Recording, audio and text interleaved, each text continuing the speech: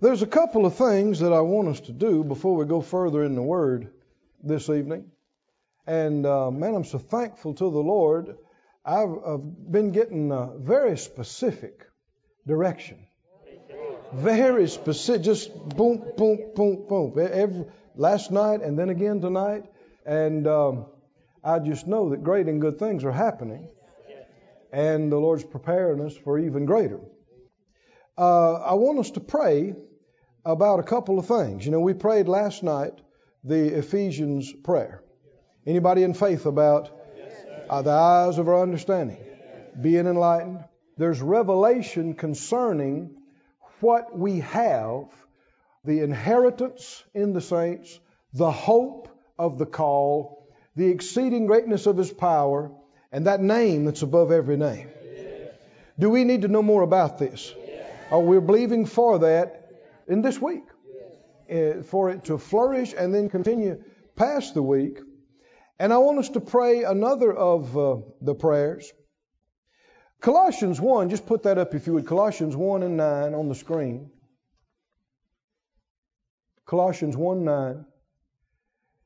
He said, this cause also, since the day we heard of it, we do not cease to pray for you and desire that you might be filled with all the knowledge of His will in all wisdom and spiritual understanding. I want you to notice that phrase. Say it out loud, spiritual understanding. There's a great ignorance of spiritual things. You know, He said to the saints at Corinth, and He didn't want them ignorant of spiritual things. And it's because there's a great ignorance. Verse 10, that you might walk worthy of the Lord unto all pleasing, being fruitful in every good work and increasing in the knowledge of God. Keep going. Strengthened with all might, according to His glorious power, unto all patience and long suffering with joyfulness. Hallelujah. Giving thanks unto the Father, which has made us meet or fit or able to be partakers of the inheritance of the saints in light. Keep going. He's delivered us from the power of darkness and has translated us into the kingdom of His dear Son. Glory to God. Now this runs parallel with what we prayed in Ephesians. Can you see a revelation of what the Master has done? What we have in Christ? Can you see that? He's not praying that God would do something for us. He's praying that we'd find out what He has done for us in Christ. Put those scriptures back up, Colossians 1:9. Let me pray it out loud, and you pray it with me. Say it out loud, Father, I pray. I'm asking you, in the name of Jesus, to fill me with the knowledge of your will, in all wisdom and spiritual understanding. Say it out loud, Lord, we're asking you to make us fruitful in every good work, increasing us in the knowledge of you, our great God, strengthening us with all might, your mighty power, according to your glorious power, unto all patience and long suffering with joyfulness, which is our strength. And we give you thanks. Oh, great Father, you have made us able to partake of the inheritance of the saints in light. And you have delivered us from all the power of darkness and translated us into the kingdom of your dear Son.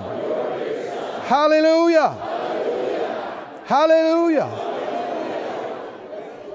Said out loud, Father, cause us to see this, understand this, know this stronger, better, clearer than we ever have before.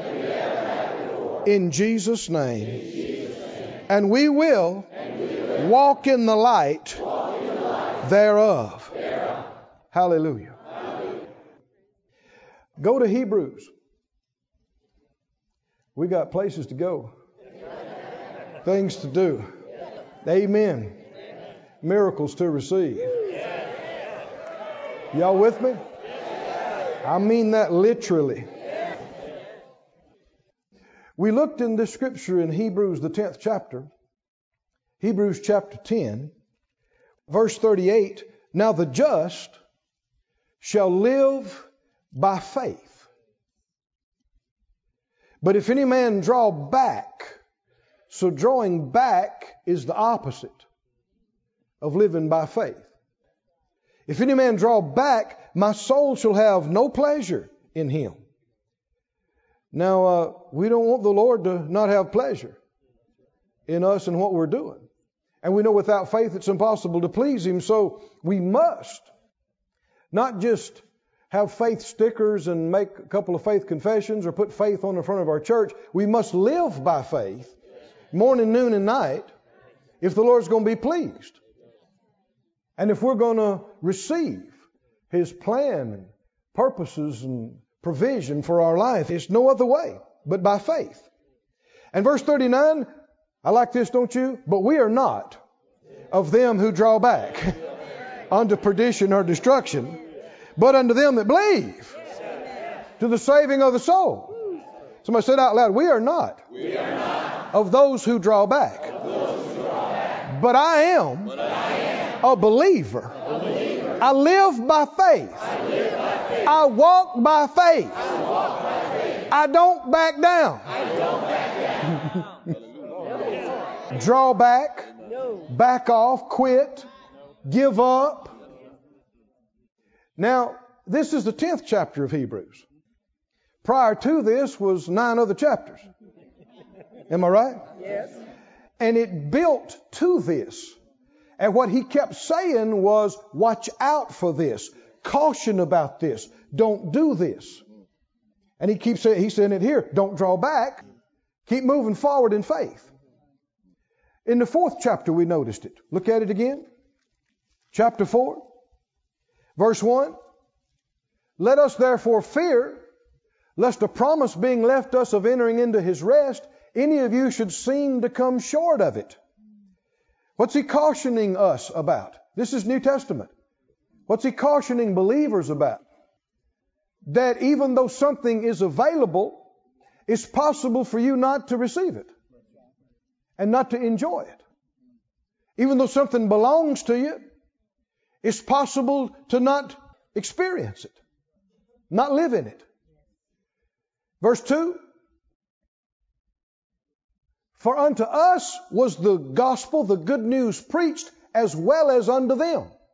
But the word preached did not profit them, not being mixed with faith in them that heard it. Now, he's talking about that first generation of Israelites that were delivered out of Egyptian bondage and told that they had been given the promised land, but they did not enter into it. That whole generation, with the exception of Caleb and Joshua, perished out in the wilderness, even though the scriptures here say that it was prepared for them, Canaan's land, prepared for them from the foundation of the world. It was supposed to be. And yet it did not. What was their gospel? What was their good news? It started out with, I've heard your prayers, and I've sent you deliverance. And Moses and Aaron showed up. And I mean miracle after miracle after miracle. You talk about something looking impossible. The strongest nation on the planet said, no way, no how, not now, never. And God brought that thing to its knees. Didn't He? Yes. Through a series of the most spectacular miracles that have ever been on the planet to this day. Until it got to the point where they pled with them to leave and gave them all their stuff. Right? Didn't He? It happened. But that was not all of the good news. The other part was, I've got you a place. I have spied out a land for you. It is a good land. It's called the land that flows with milk and honey. It's got precious minerals and gems under it. It's got rich soil on top. I water it myself. I watch after it. And that was their good news. Right? And yet, they did not mix faith with that good news. In the 3rd chapter, if you back up in there, chapter 3, verse 7, wherefore as the Holy Ghost says, today if you will hear His voice, harden not your hearts as in the provocation in the day of temptation in the wilderness, when your fathers tempted me, proved me, saw my works 40 years. I was grieved with that generation and said, they do always err in their heart. They have not known my ways. Chief among His ways is faith. Right? And I swear they shall not enter into my rest. Take heed, brethren, lest there be in any of you an evil heart of unbelief in departing from the living God, but exhort one another daily while it's called today, lest any of you be hardened through the deceitfulness of sin. He's writing to believers, isn't he? Is he cautioning us, don't let what happened to them happen to you. Don't do what they did and let that happen to you. And down in verse 19, he sums it up. He says, so we see they could not enter in. Why? They thought it was the giants that kept them out. They thought it was the walled city, the giant walls. They thought it was their smallness, their inability. It was the enemy's bigness, but it was not. What kept them out? Unbelief.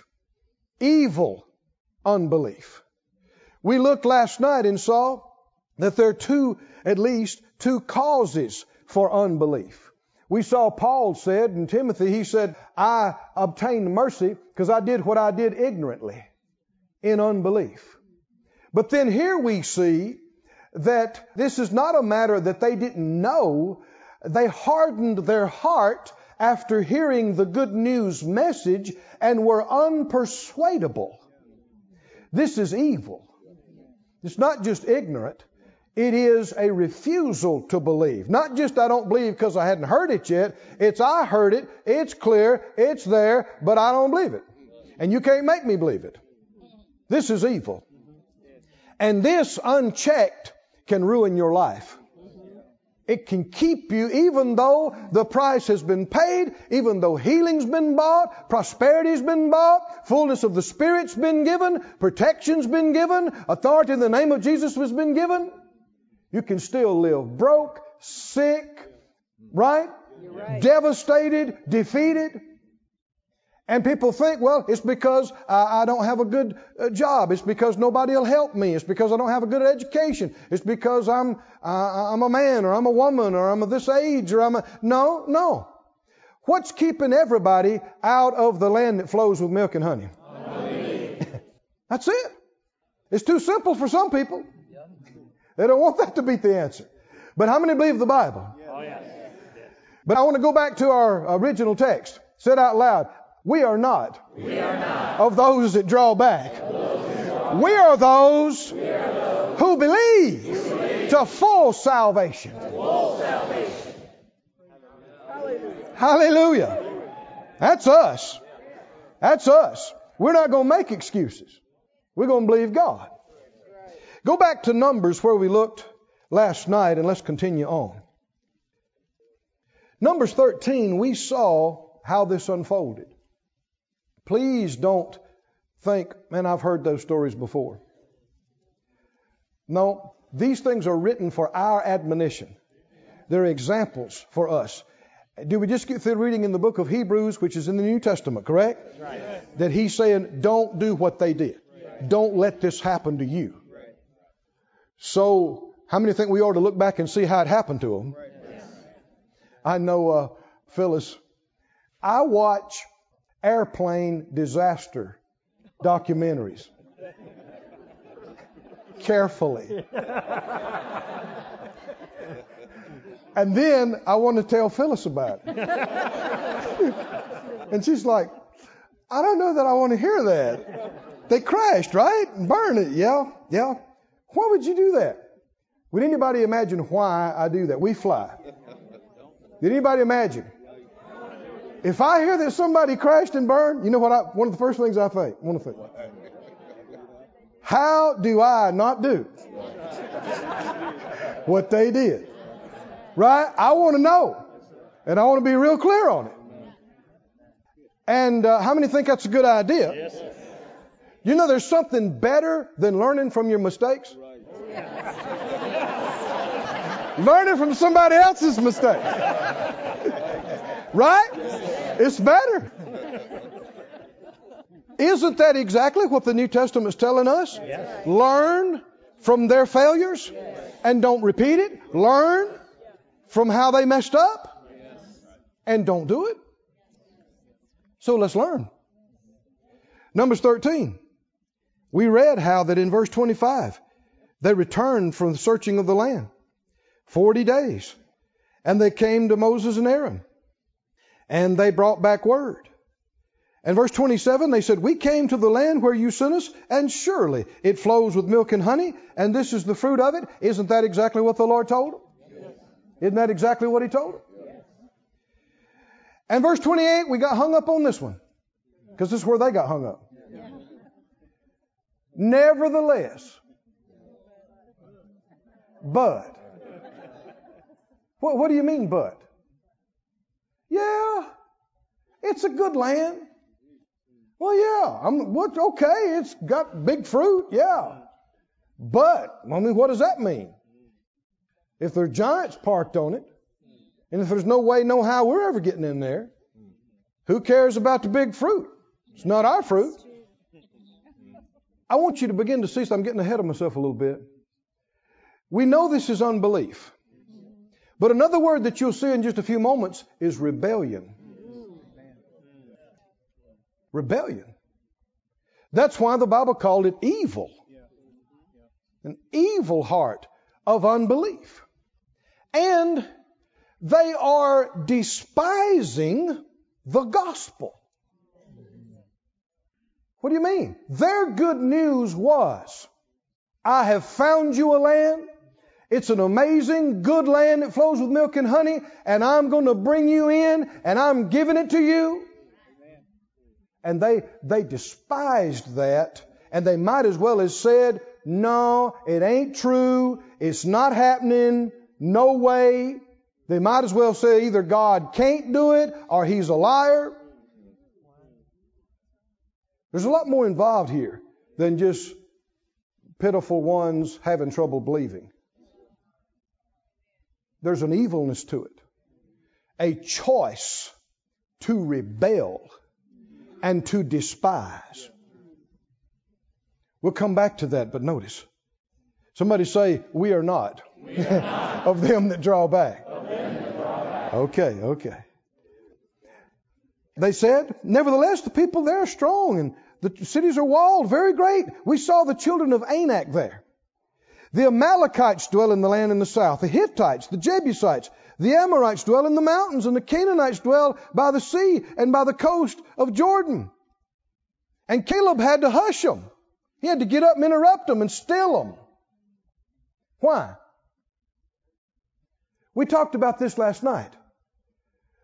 David is such a wonderful example of faith as a young boy facing down Goliath.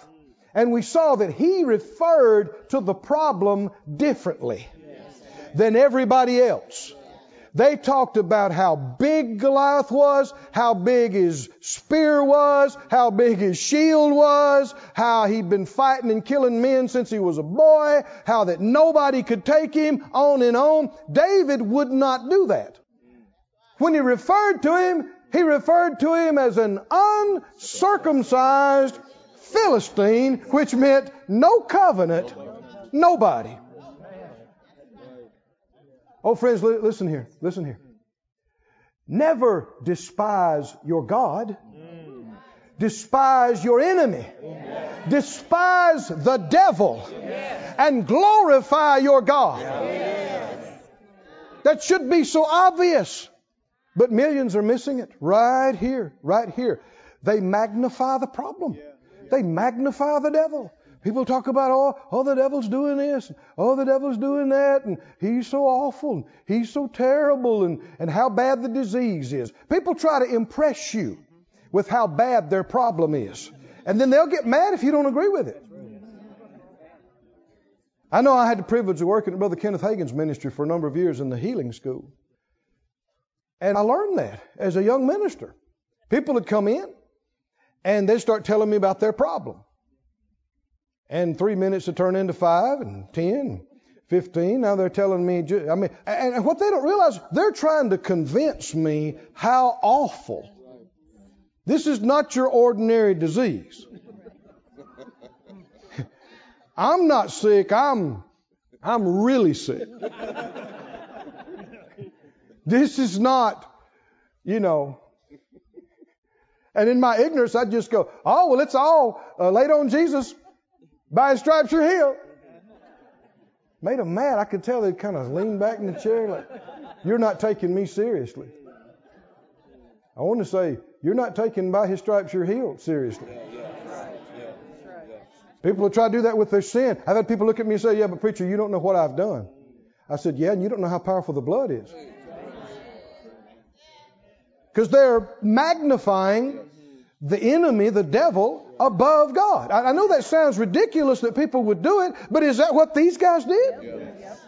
They've got the Almighty on their side. It is so obvious He's on their side. Like in Pillar of Fire, obvious. Water coming out of the rock, obvious. God is there with them. You might as well put a sign across the sky and go, these are my people right here. Me and them, us. And if I say it's their land, it's their land. Move aside. But come on, listen, saints. They went over there, they saw the giants, they saw the walls, and in about an hour or two, they forgot every miracle they had seen in Egypt. They forgot all the daily provision. They forgot the good word God had told them and just wadded everything God had said and done up and threw it in the trash can and said, that ain't worth anything. This is what it is. Giants and walls. And that's all it is. And you can't tell us any different. I know that may sound like a simplification, but what happened? What happened? And I know it's not reasonable that anybody would do that. But the thing is, spiritual forces are at work. People think, well, how could anybody be so stupid? There's spiritual help to be stupid. It's demonically enhanced stupidity. Supernaturally dumb. But now on the other hand, there is supernaturally smart. Supernaturally enlightened. Right? It depends on what you yield to. I said it depends on what you yield to. Whew, thank you, Lord. We're getting there. He said, they said, yeah, it's got milk and honey, it's got big grapes, but where are they going to spend their time? Not on what God said, not on the good, on the bad, on the bad report. They said, the people, you never seen people like this. They're giants.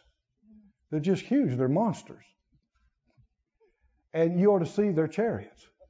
And you ought to see the walls. The walls, I couldn't hardly see the top of one of them. And they look down on us like we're little grasshoppers, little bugs. They just step on us and just keep going. We saw them. Anakites, Amalekites, Hittites, Jebusites, Amorites, Canaanites. Yeah, but are ites bigger than God? No. Are they? No. Are they? No. Should we talk more about the ites than God? No. They did. Caleb got up and said, hush, hush, shh, hush. That's enough about the ites. That's enough. He said, let's go now. Let's go today. Let's go up right now and take it. Let's go take it. Let's go possess it because we can. We can do it. We are able. We are well able. No, y'all didn't hear me. Y'all didn't hear me. See, he didn't just get up there and give them a little pep talk. This man is full of faith. Enough faith to sustain you in the middle of this unbelieving bunch in the desert for 4 decades and still come out and say, give me that mountain. And he was preaching with real God kind of wall-breaking, nation-moving faith.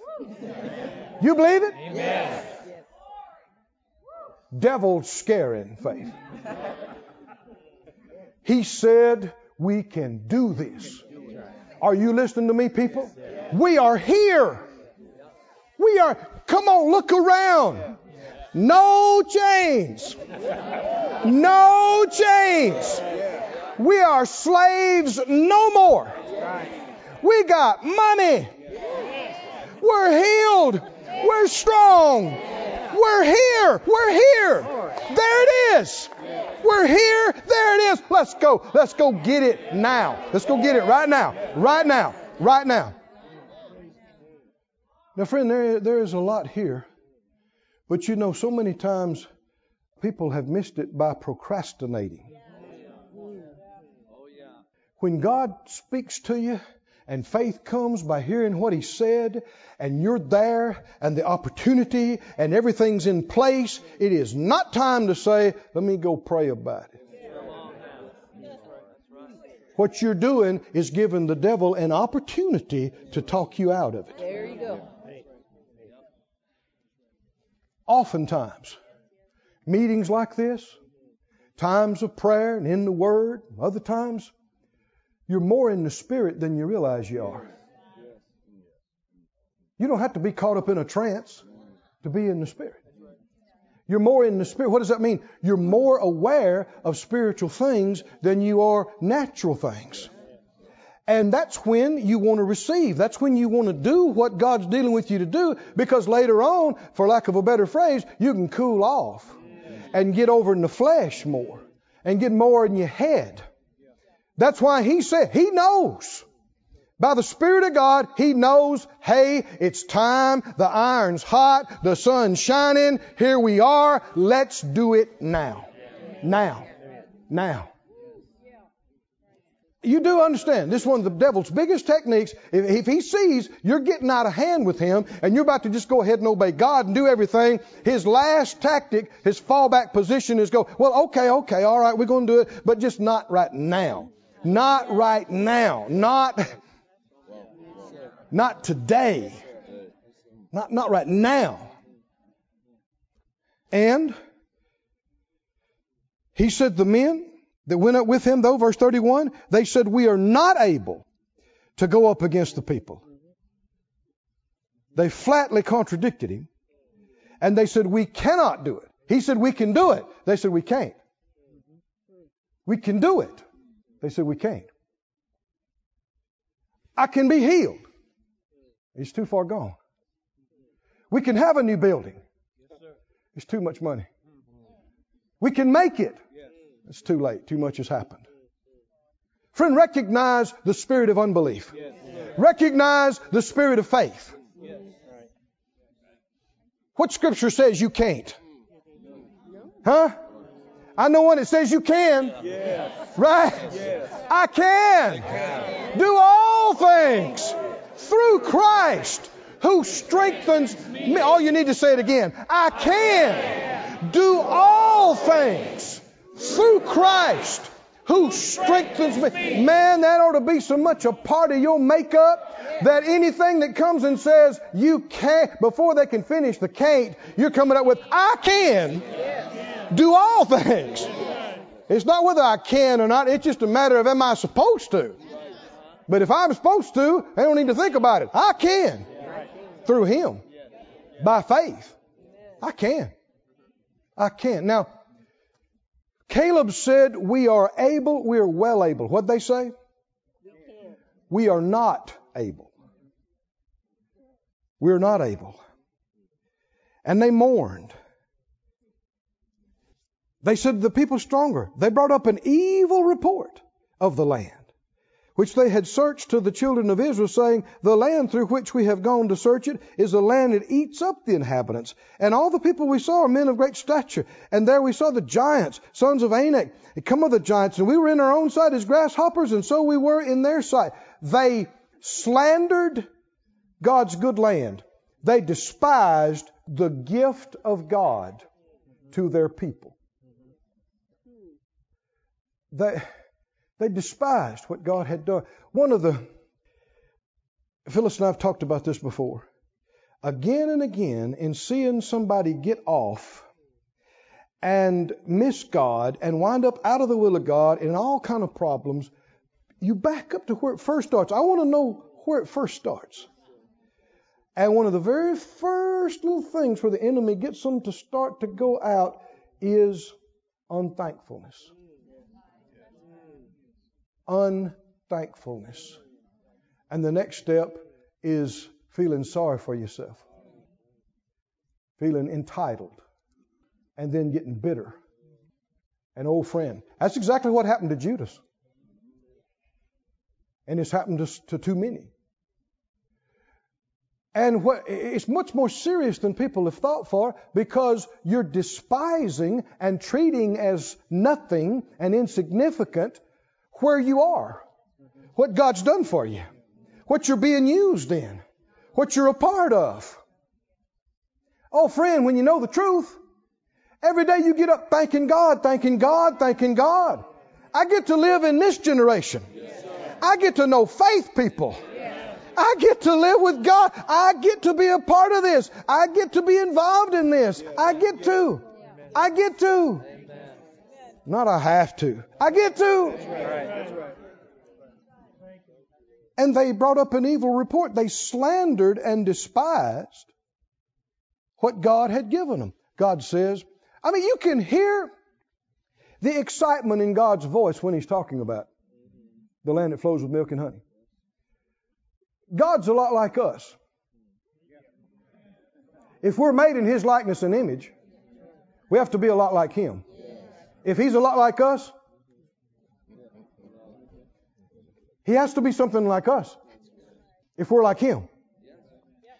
And it's surprising, the further I go, it's surprising to me, some of the things that I see in Him, and I go, man, that's human-like. And He said, no, you're God-like. Hallelujah. But God's excited about this. He's bringing His people out. He don't care what anybody says. Oh, you got snake gods. What's this snake god? You got sun gods. How about this? Frog gods. What's this frog god? He brought them out, man. With a strong arm. And there was nobody on the planet that didn't know something happened major over in Egypt. But that was not the whole deal. How many know that was part one? Get them out. What's part two? Get them in. He's excited. He said, I have found the land. I have chosen this. Out of all lands, I've chosen it for you. He prepared it for you. Hebrews says from the foundation of the world. He'd been looking forward to this for a long time. Did the Lord get angry over this deal? He got very angry. Is He always justified? If he gets angry, there's a reason why. He does not fly off the handle. He doesn't have a short fuse. Are you kidding me? His mercy endures forever. If He gets angry, there is substantial reason why. And they slandered His gift. And after seeing him move like this month after month, they stood up there and said he couldn't do it. And he said, how long will it be before this bunch believes me? How many miracles do they have to see? How many signs? How many wonders? They've seen things no previous people have ever seen in the history of the planet. And nothing's enough. Nothing's enough. No matter how many miracles, nothing's enough. Nothing's enough. Every time some little challenge comes up, we are going to die out here. We can't do it. It's not going to work. Not going to work. And that's what they're saying in the next verse there. They murmured. Well, first of all, they cried all night. And then they griped and they complained against Moses. They blamed it on Moses and Aaron instead of taking responsibility for themselves. They said, we wish you'd just died in Egypt. I wish we'd have died in this wilderness. And they said, verse 4, let us make a captain and let's go see if we can get our old job back. Huh? Go back to Egypt. Now, that's what we're talking about, supernaturally dumb.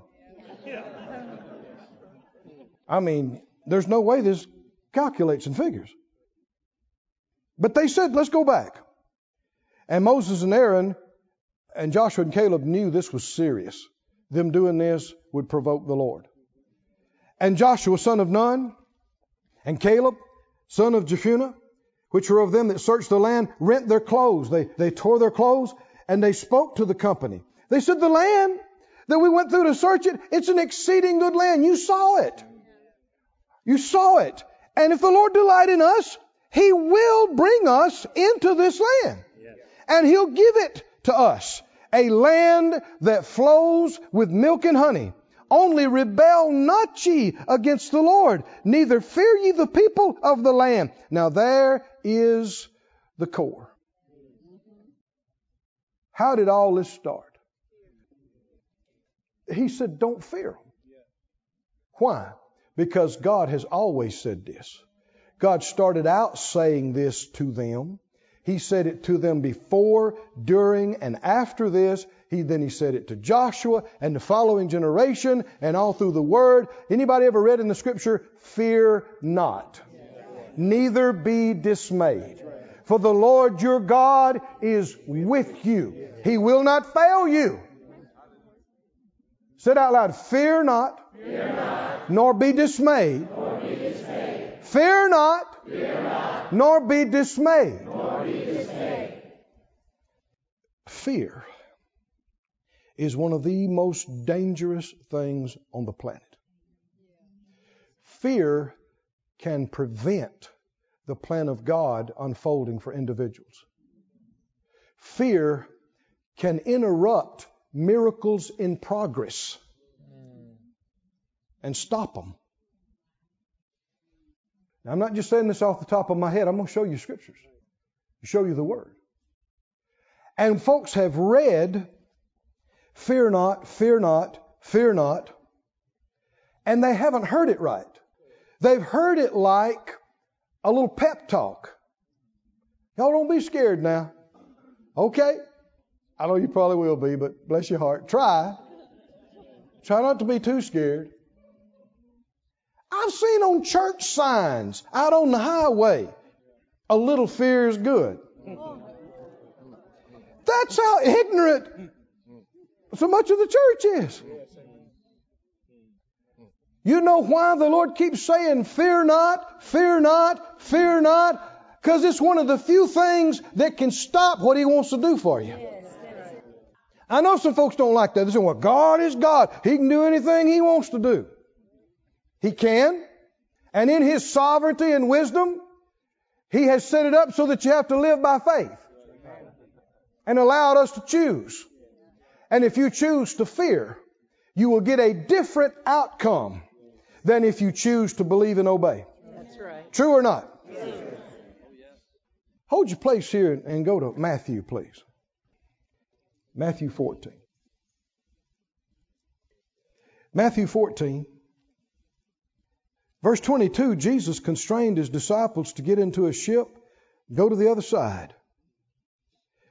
Jesus' directives are authorizations,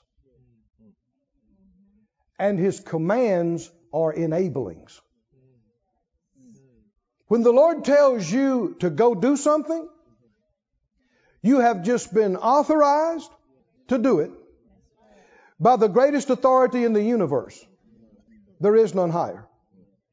And with the authorization, it's understood that all the resources to accomplish it are allocated at that time. I don't think I've ever said that before. Glory to God. Oh, somebody say glory to God. Glory to God. Glory to God. Hallelujah. When the Lord directs you to do something, what just happened? You have been authorized by the head of the church. And His commands are also enablings, empowerments to do it. He told them to do what? He told them to do what? Get into the ship and go ahead of Him about halfway and drown. Huh? No. If He said that, that could concern you. Yes. But He said, go to the other side. And then He sent the multitudes away. Now, friend, when the Lord tells you something, there's no word of the Lord void of power. Where the word of the King is, there is power and authority. And you can trust your life on it. You can lean your whole being, your family, your ministry, your job, your money. You can just rest on it. And if you will, no matter what comes up next, it won't move you. Paul made a statement. Encountering a lot of challenges and difficulties, he said, none of these things move me. How could he be so strong? Examples are like when he was in the ship during the hurricane, the typhoon, and cast on the island and snake bit and everything else. How could he just shake that snake off? How could he be so strong? He has heard from the head of the church that you must appear for me at Rome. And you must speak for me there. So he knows. No way, no how, I'm dying out here. I'm on a mission. I cannot die. Ain't enough demons, ain't enough storms, ain't enough snakes. Why? I've heard from the Lord. I'm preaching at Rome. And so I am unkillable. I am unstoppable between here and Rome. Oh, are y'all with me, saints? When the Lord tells you something, does it mean anything? See, it has not meant enough to so many of His people. All of us have not respected His word at times like we should have. The Lord give people a word and they'll go, okay, I'm going to pray about that. And we'll see what we see. And really, it's just like it was a nice suggestion or... no, friend. You're hearing from the Creator of the universe. You're hearing from the risen Christ. You're hearing from the head of the church. His word means something. It means everything. And when you've got that, nothing matters. Nothing else. I don't care what it looks like or feels like. Let's go back to our example, what not to do. What could they have done, those 10 spies, when they saw the giants, when they saw the walls? What could they have said? Them some big boys. Those are some sizable walls. But you know, that don't make any difference. The Lord told us That makes zero difference. Because I reckon he knew they were here before we got here. And he told us anyway. Right? And I guess he knew what he was doing when he told us that. And so it doesn't matter how big they are. Because if he says it's mine, it's mine. It doesn't matter how bad it feels. If he says I'm healed, I'm healed. It doesn't matter how incurable it's supposed to be. How impossibly terminal it is. If he says I'm healed, if he says with long life he satisfies me. I know one of my first things I did ministry-wise in the area of healing was, I don't know, a few years before we ever got to Raymond. I think Phyllis and I hadn't even been married yet, I guess. And Sister Luna Kay in the church was pronounced terminal. Had been in the hospital for a long time and got worse and worse and worse, was bedfast, expected to die. She was a wonderful saint. She'd get up and testify in the church and something just go out over the crowd. I mean, make you want to shout and go hallelujah. Been a believer, strong believer. When other people quit and did all this stuff, she right there rock solid and believed God and pray. And I just found out, actually listened to some of Brother Copeland's tapes, that I had been redeemed from the curse of the law. Wow. And I was some kind of excited. And they said Sister Luna Kay had to die immediately. And I thought, she's got to hear this. She needs to know this. And I went, and she's glad to see me. And I said, can I read a scripture to you? And she said, yeah. And so I read some, and I read about being redeemed. And I said, isn't that wonderful? And she said, I thought it's wonderful. And I could tell, no connection much, no excitement. I came back the next day, and I told her about by His stripes we've been healed. And about the same thing, not much excitement. She said, yeah, but the doctor said, and so and what have you. I've had a good life. I came back day after day. I don't know how many days. And I came back, and she was so kind, and she loved the Lord and loved the Word. So, yeah, you want to read a scripture? Read it on, sonny. And so I read the 91st Psalm, and I got to the point where it said, with long life, I'll satisfy you and show you my salvation. And I said, are you sure you've done everything that you need to do, want to do? I said, we miss you at the church. I said, us young people need you and need folks like you that know things about the Lord. She said, I'd like to be back in church. I said, it said right here, with long life, I'll satisfy you. She said, it did. And I thought, It's like getting a bite on the end of your line. You think, oh yeah. So then it was nothing but Psalm 91:16, morning, noon, and night. From then on, I said, no need to mess with anything else. And I'd come back and I'd say, I want to read that same one. She said, yeah, read it again. And so I said, are you sure? And I'd get right up close to her. I said, are you sure? You've done everything that you got in your heart to do and you want to do. I said, man, we'd like to see you back at the church. She said, I'd like to be back in the church. I said, so maybe you're not quite satisfied. And I'm telling you, she started getting better. She started getting better. And she got better and better and better and came home and stood up in the church and testified and lived for some length of time. But what I'm saying is there was something that connected her soul to the future. It was stronger than cancer. It was stronger than death. It was stronger than old age. It was stronger than religion. Whew. It's the word of the living God that brings faith inside of us when we hear it. So there's other things she didn't hear, but she heard that. And faith came. Said out loud, the Lord's commands are enablings, empowerments. If he says, go to Branson and start a church, you're not supposed to say, wonder if I can.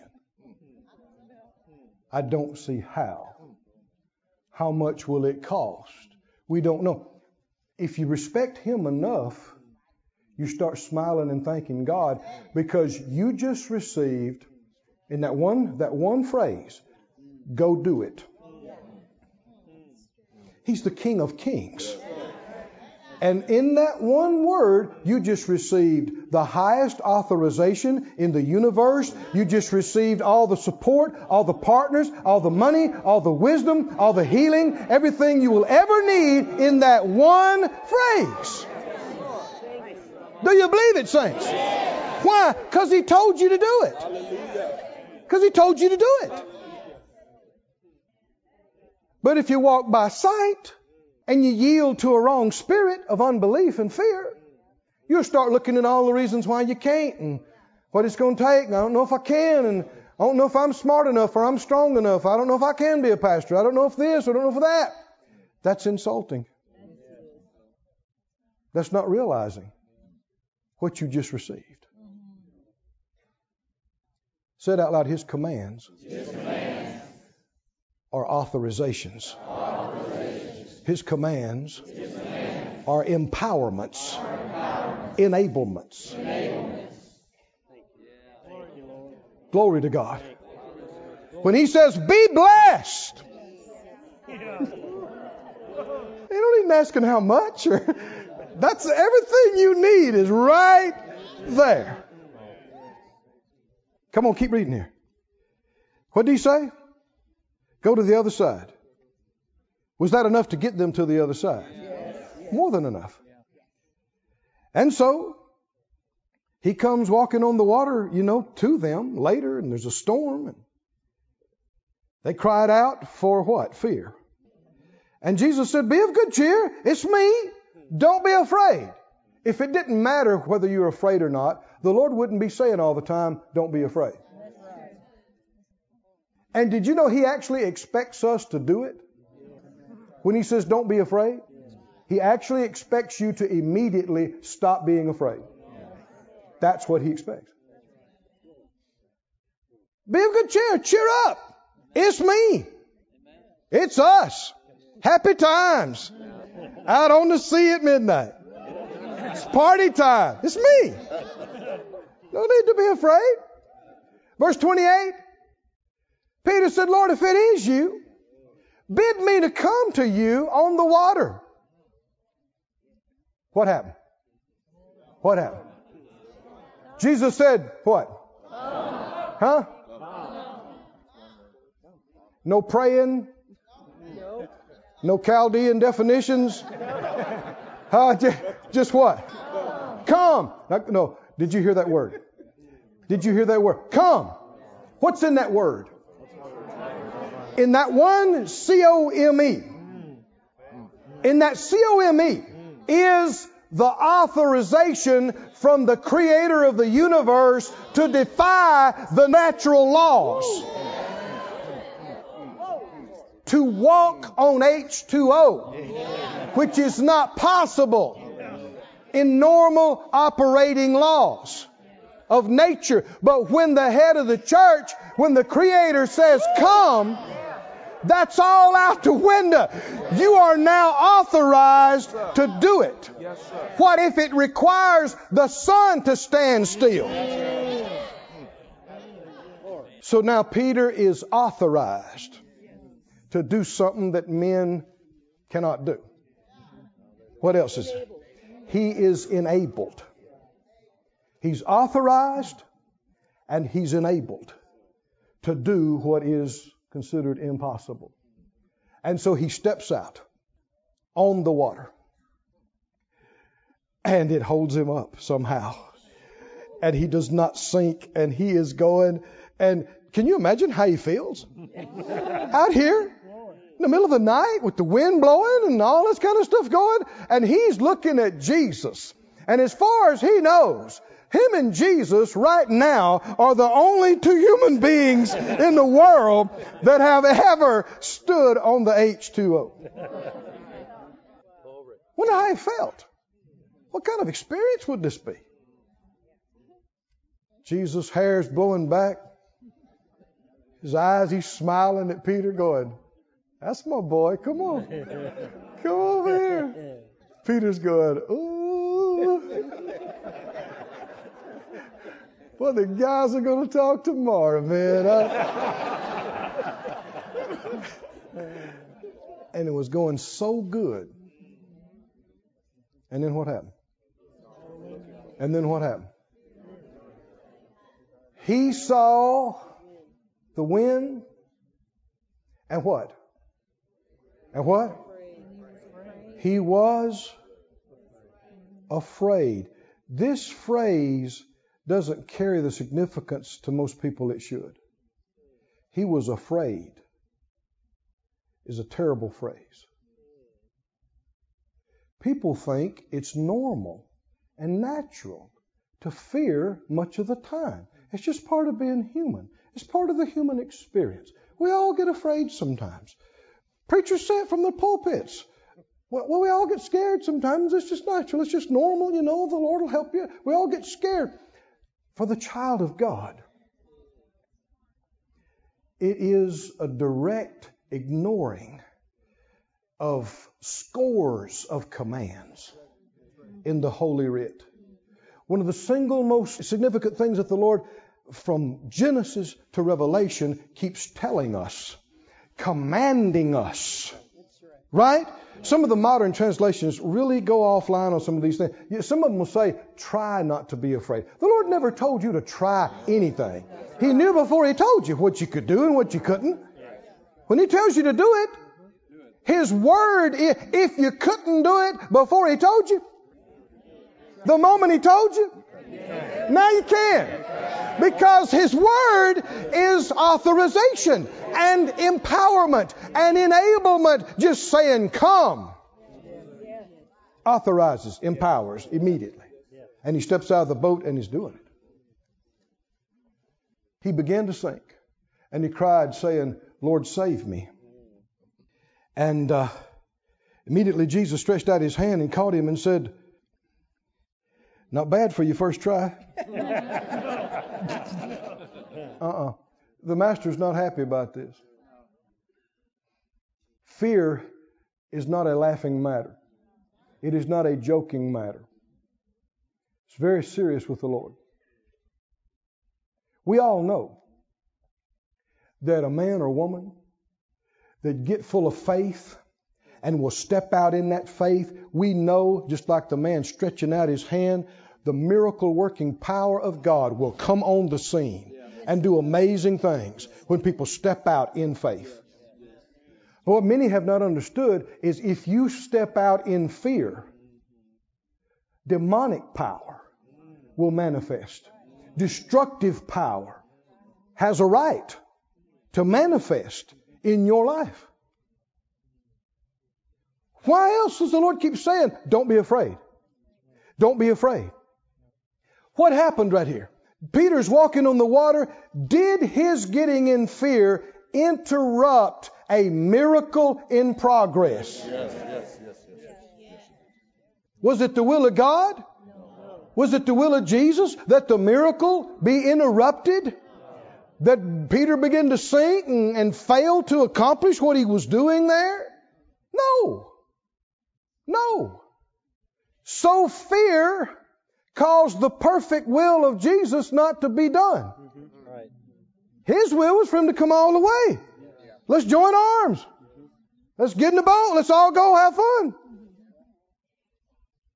That's why he said, oh, you of little faith, why did you doubt? You were already doing it. You were doing so good. What's the question? Why did you doubt? Why? Because there is no acceptable answer to that. You can't say, well, I didn't know if it was all right. I didn't know. No, you're doing it. You're experiencing it. But the reason why fear is such an issue is because the devil, his evil spirits, demons, are actively working in the earth to influence humans to fear. Night and day. People are bombarded with sights, sounds, thoughts, feelings, and all of it's designed to get you to grip and fear. Everything from mild dread to full-blown mindless panic. And everything in between. It's the same devilish stuff. And we got no business with it. I said we got no business with it. It's been robbing and stealing. It stole the plan of God and the promised land from these people. It stole the completion of Peter's miracle. Wonder anybody else it's ever stolen from. We must not fear. We must stop being afraid. Look with me in Ephesians, the 4th chapter. My. This is big. Ephesians 4 and 27. Anybody know what it says? Ephesians 4:27 says what? Neither give place to the devil. Say it out loud. Neither give place to the devil. Look at the Amplified on this. Put that up for us, please. Leave no room or foothold for the devil. Give him what? How much room is acceptable? How much fear? If there's fear in you, there's room in you. If there's fear in us, the devil has a place in us. He has a hook. He has something to attach. That's why verse after verse after verse after verse. I know you know it, but you need to hear it again. God told Abraham, fear not. I am your shield and exceeding great reward. God told Hagar, fear not, I've heard you. He told Isaac, fear not, I am with you. He told Moses, fear not. He told, no, not just a couple of times, scores of times. He said, Joshua, fear not, be of good courage, be strong. He told Daniel, fear not. Zacharias, Mary, the shepherds, Joseph, Peter, James, John, Jairus, Paul, fear not. Fear not. I got a lot of people in this town. He told Paul, preach, be bold. Fear not. Why does he keep saying it? See, the devil has blinded the world of the significance of this command. And instead of a command to be obeyed, people have taken it as a suggestion to aspire to, kind of a little pep talk. But it's not. It is not. It is forbidding something that can stop the plan. Forbidding something that can interrupt a miracle. That can stop what God is doing. I want you to say out loud, we are not. We are not. Of those who draw back. Of those who draw back. Why would you draw back? Afraid. Afraid. Afraid. Afraid. Thank you, Lord. I want to share something with you right now. Brother Hagin talked in detail about how he had fears and problems in his life and how he overcame them. And how the head of the church taught him personally how to do it. And now it belongs to all of us, right? But I didn't want to try to share it. I wanted him to tell it personally. And with video, we can do that now. So show it. And don't think, well, I've heard all this before. No, friend, this is very significant. And I believe you will see and hear things you've not seen and heard before. I know it working with Brother Hagin there at the healing school. I mean, for 20 years. And after 10 years, part of my job was to edit and monitor some of the video and stuff. And sometimes I'd be sitting there, and this was back when the cassette tapes were that big. Video. And I'd be watching, and he'd be preaching on something. I'd think, glory to God. I never saw that before. That is outstanding. And then they'd turn over, and there I am on the front row. And I thought, no way.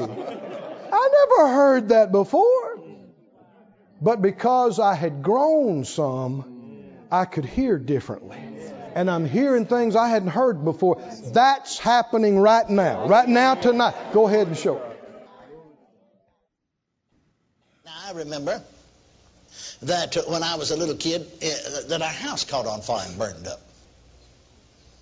Actually, in the nighttime.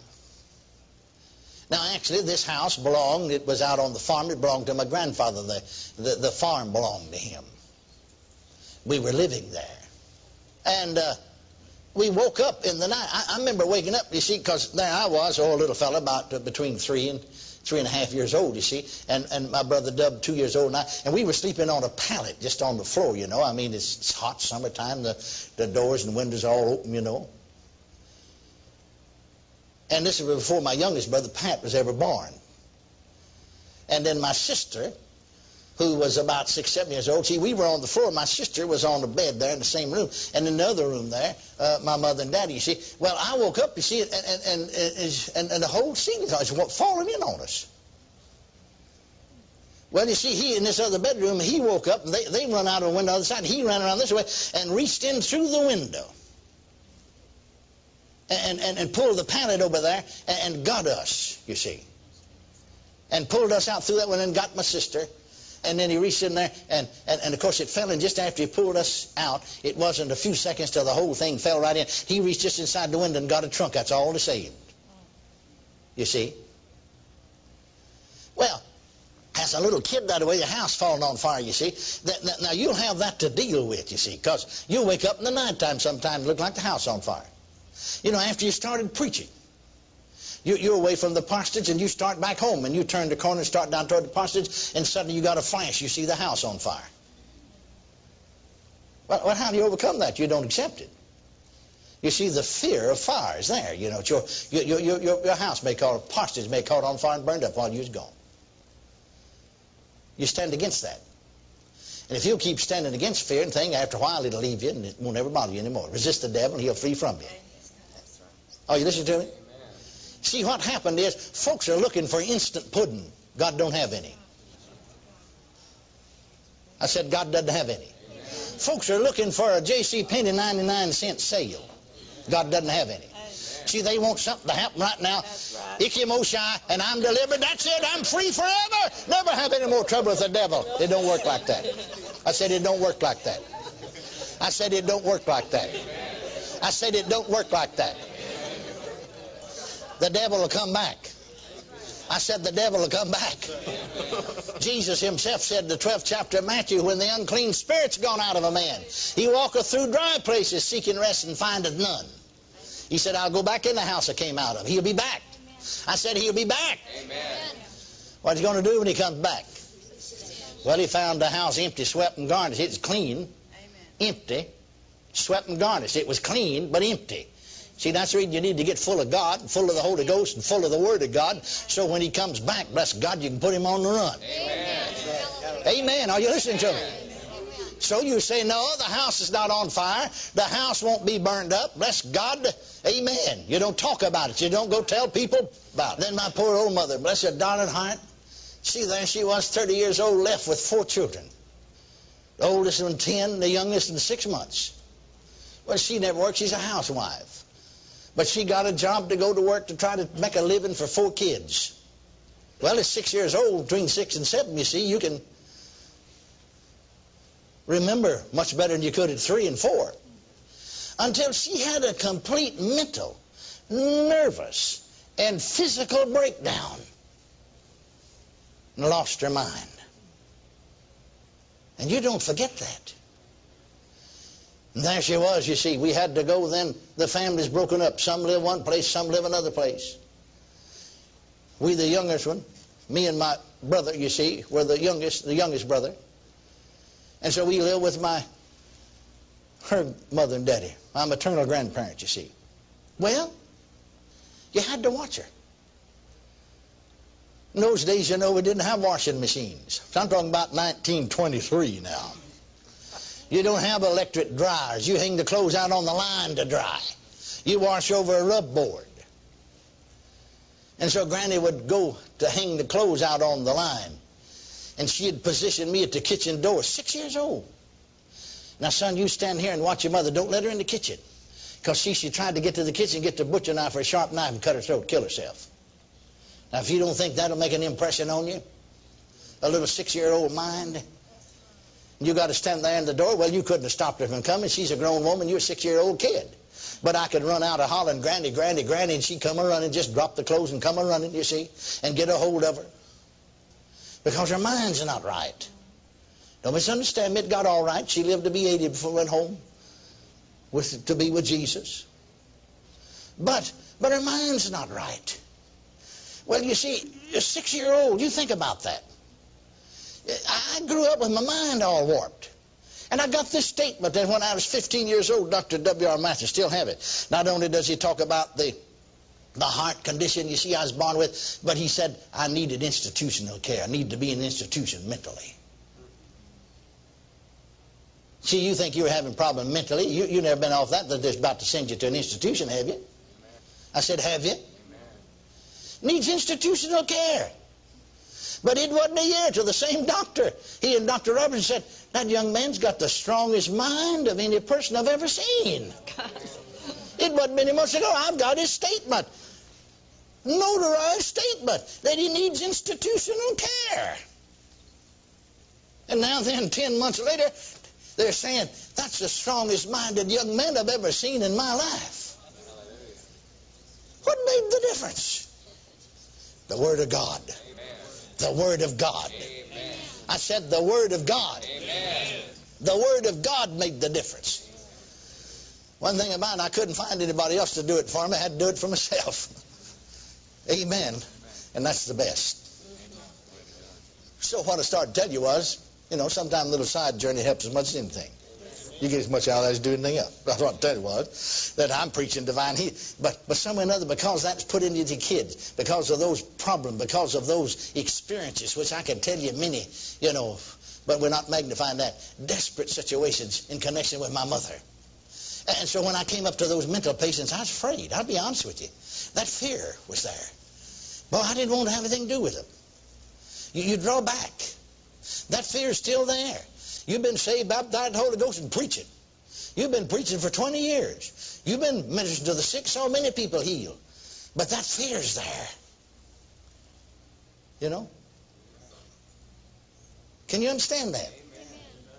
Can you understand that? How are you going to deal with it? With the Word. With the Word. It's the only solution. But one thing that helped me on these certain cases that I was afraid of, I'll be honest with you. The Lord said to me one day, you're not going to do it. Now, for instance, he said, you may come in home and say, well, I opened the door. I unlocked the door. He said, really, you didn't? If you hadn't had the key, you couldn't unlock it. Or you may go to get in your car and say, well, I unlocked the door. Well, he said, really, you didn't. You was involved with it, but if you hadn't had the key that fit that door, you wouldn't have unlocked it. You're not going to... See, Peter said, why look on us by our own power holiness? It wasn't our power, it wasn't our holiness. We got a key. It's the name. That's what Jesus said to me. He said, it's the key that undoes the door. It's the key that unlocks the door. Not you, though you use it. If you didn't have the key, you couldn't unlock the door. Amen. It's the key. And he said, the key is my name. Woo-hoo. You know what? Just as soon as I found out that I've never had that fear again, it left me right then. See, you'll know the truth. You'll know the truth. You'll know what? The truth. And what will happen? The truth will set you free.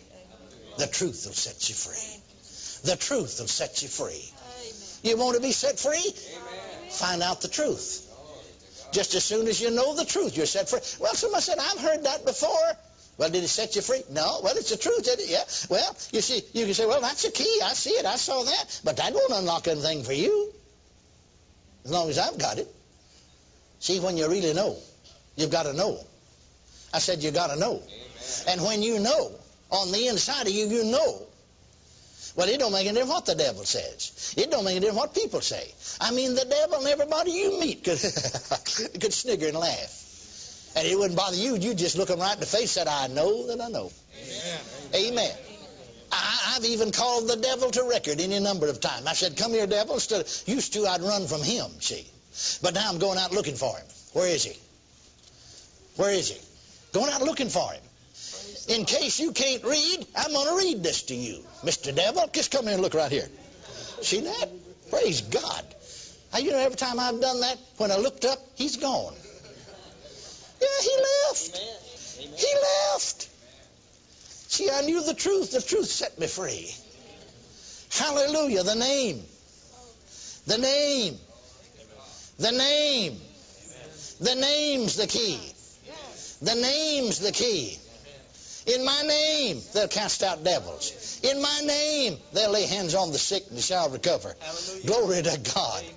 Glory to God. Peter said, in the name. What did it? Why look on us? Why look on us? By our own power or holiness we've made this man to walk. The name. The name did it. The name. The name. Through faith in his name. Oh, glory to God. I don't know about you, but it preached me happy. Woo! Hallelujah. His name. Say it out loud. His name. His name. His name. The name. The name. The name. The name of Jesus. In that name, there is healing. There is deliverance. There is victory. There's everything I need. My faith is in the name. The name is the key that unlocks the door to deliverance, to victory, to healing.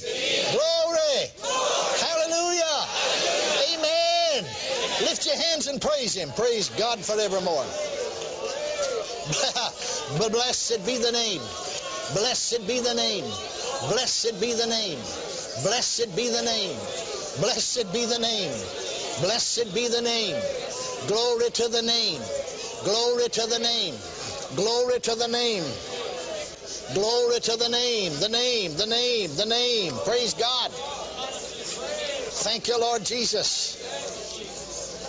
Praise God. Hallelujah. Well, that fear left me. What caused it to leave? The truth. Knowing the truth. Knowing the truth. See, not just the truth. Of course the truth's involved. Not just the truth, but knowing the truth. See, ye shall know the truth. Ye shall know the truth, and the truth will set you free. See, the truth will not set you free till you know it. Hallelujah. So it set me free. I was immediately, that just left me. Just like something lifted away from it, off of me. It left me. I can remember, you see, they said, well, doctor said that young man's got the strongest mind. Then I was healed. Well, I knew I had nobody to stand with me and talk to me. Just a 17-year-old boy.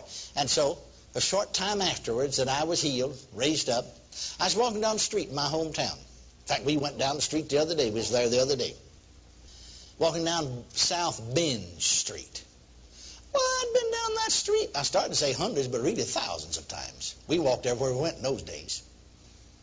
And something suddenly came down on me. It's West, I know how to describe it, just like something that's like a big black something came down. And all the houses took on a different look. I didn't know where I was. I did not know where I was. Every house looked strange. I felt like just running and screaming and pulling my hair. And something said, now you're going to wind up down there in Terrell, that's just east of Dallas. Terrell is a state institution down there. That's where you're going to wind up. Now see, I'm a Baptist boy. I don't know about the baptism of the Holy Ghost. I've just got a little bit of light. I don't have any single person I can talk to. I got to do it alone or else it's not done. But thank God I got a hold of enough word. It's hard for me to describe how you felt when that come on you. You don't know where you are. Every house looks strange. Looks like you've never been there before. You don't know who you are. You don't know where you are. But I said, oh, no, you don't, Mr. Devil. In the name of Jesus. Oh, thank God for that name. In the name of Jesus, you leave me. But that thing left me. I knew it was right there. It was within 3 feet of me. I couldn't see it, but it just is real in the spirit realm as that piano is in the natural realm. And then the houses took on the right kind of look. And I said, now you just go right on now and leave me alone in the name of Jesus. And the thing backed off. In fact, it got far enough away until it never bothered me. So I walked on down the street a few feet, and got my mind off on something else and off the Lord, and here it come right down. Just like suddenly he's walking down the street and something just a sack just dropped down over your head. You didn't know where you were. You didn't know who you were. I mean, every house looked different, took on a funny look. Seemed like your hair stood straight up on top of your head. You wanted to start running down the street screaming and pulling your hair, and if you had, you'd been completely gone. Something said you're going to wind up in Terrell. And again, I said, oh, no, you don't, Mr. Devil. No, you don't. And he left. I had that same experience 3 times. After the 3rd time, never came back.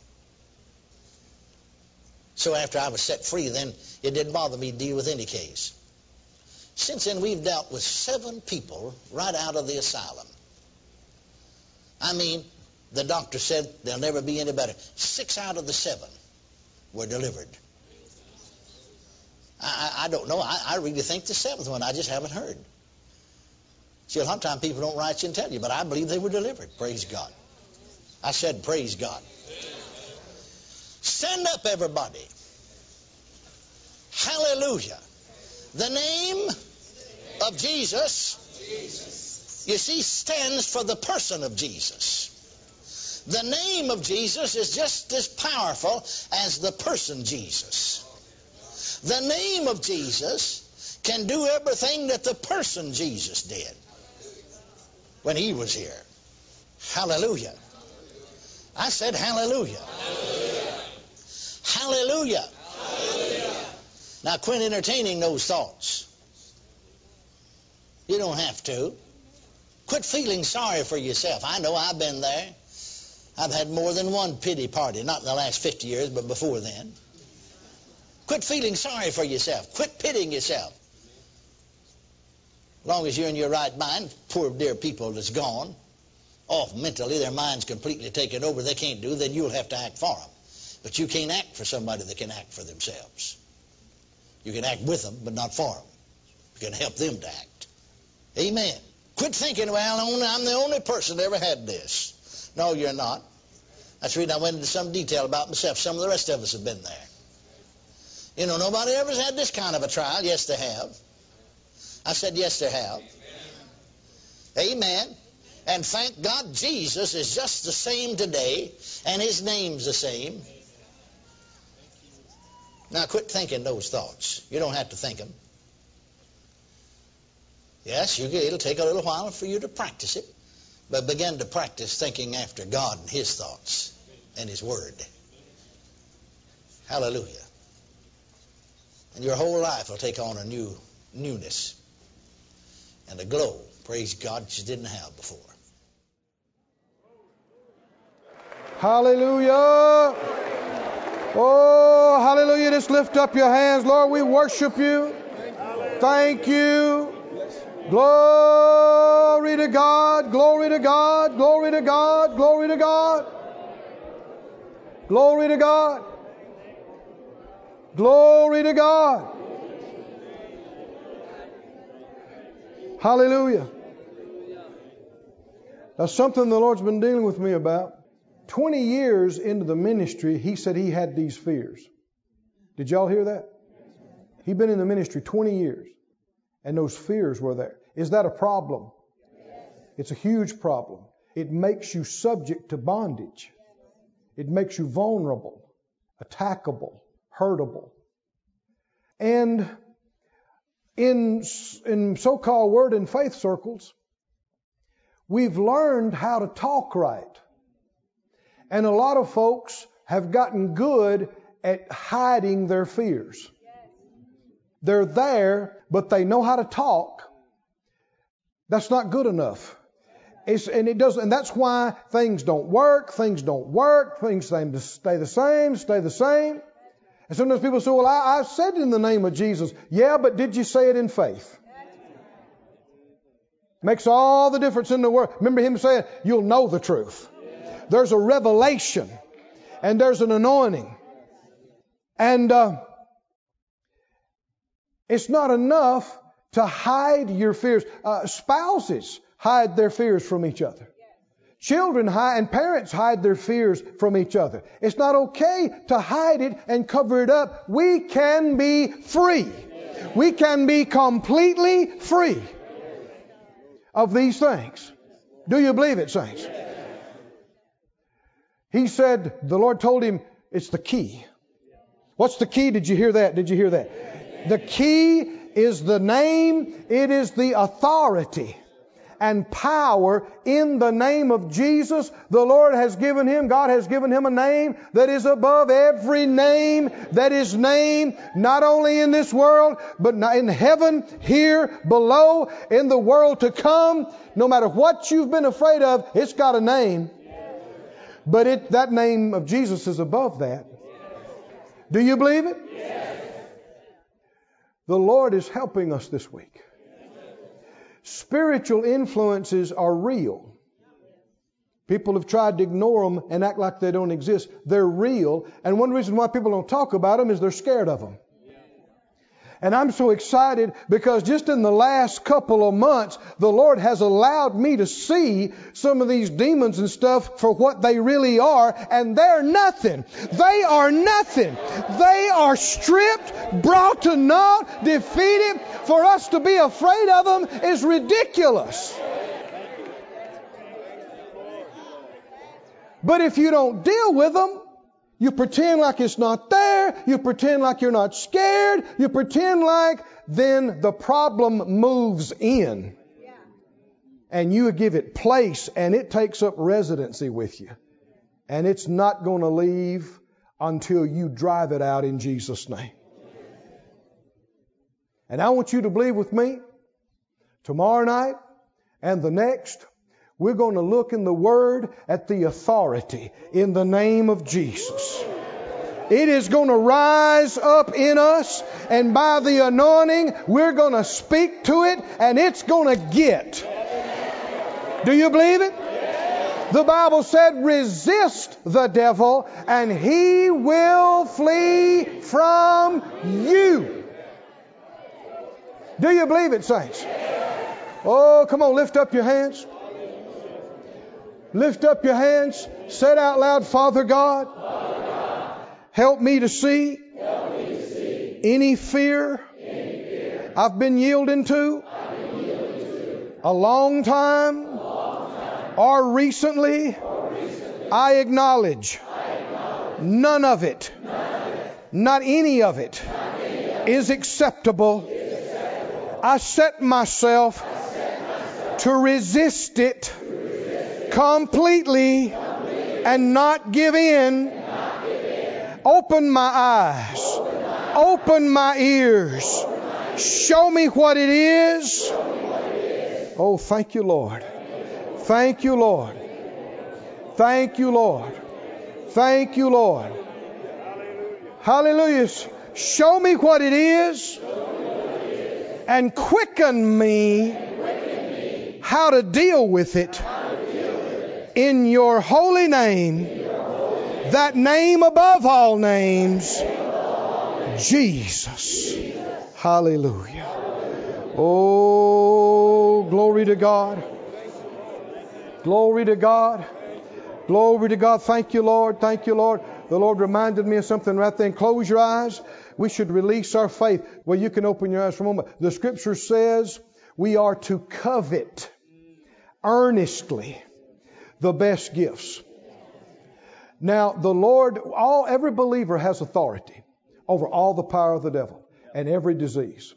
But God has given us the weapons of our warfare are not carnal, mighty weapons.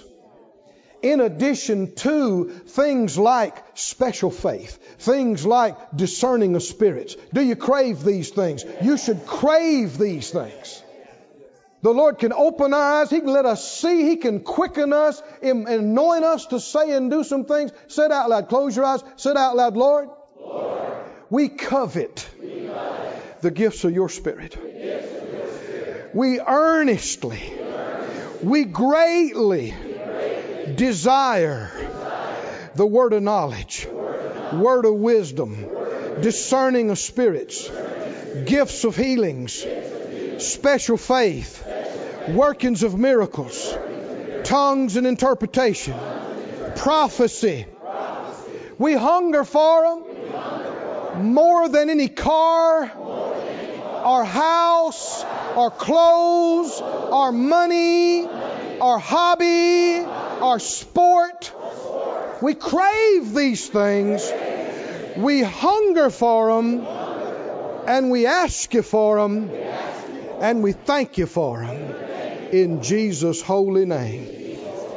Woo, glory to God. Hallelujah. Hallelujah. Hallelujah. This ministry has been brought to you today free of charge by the partners of More Life Ministries and Faith Life Church. If you would like to help send this word to others at no charge, you can become a word sender today. For more information, visit our website at morelife.org.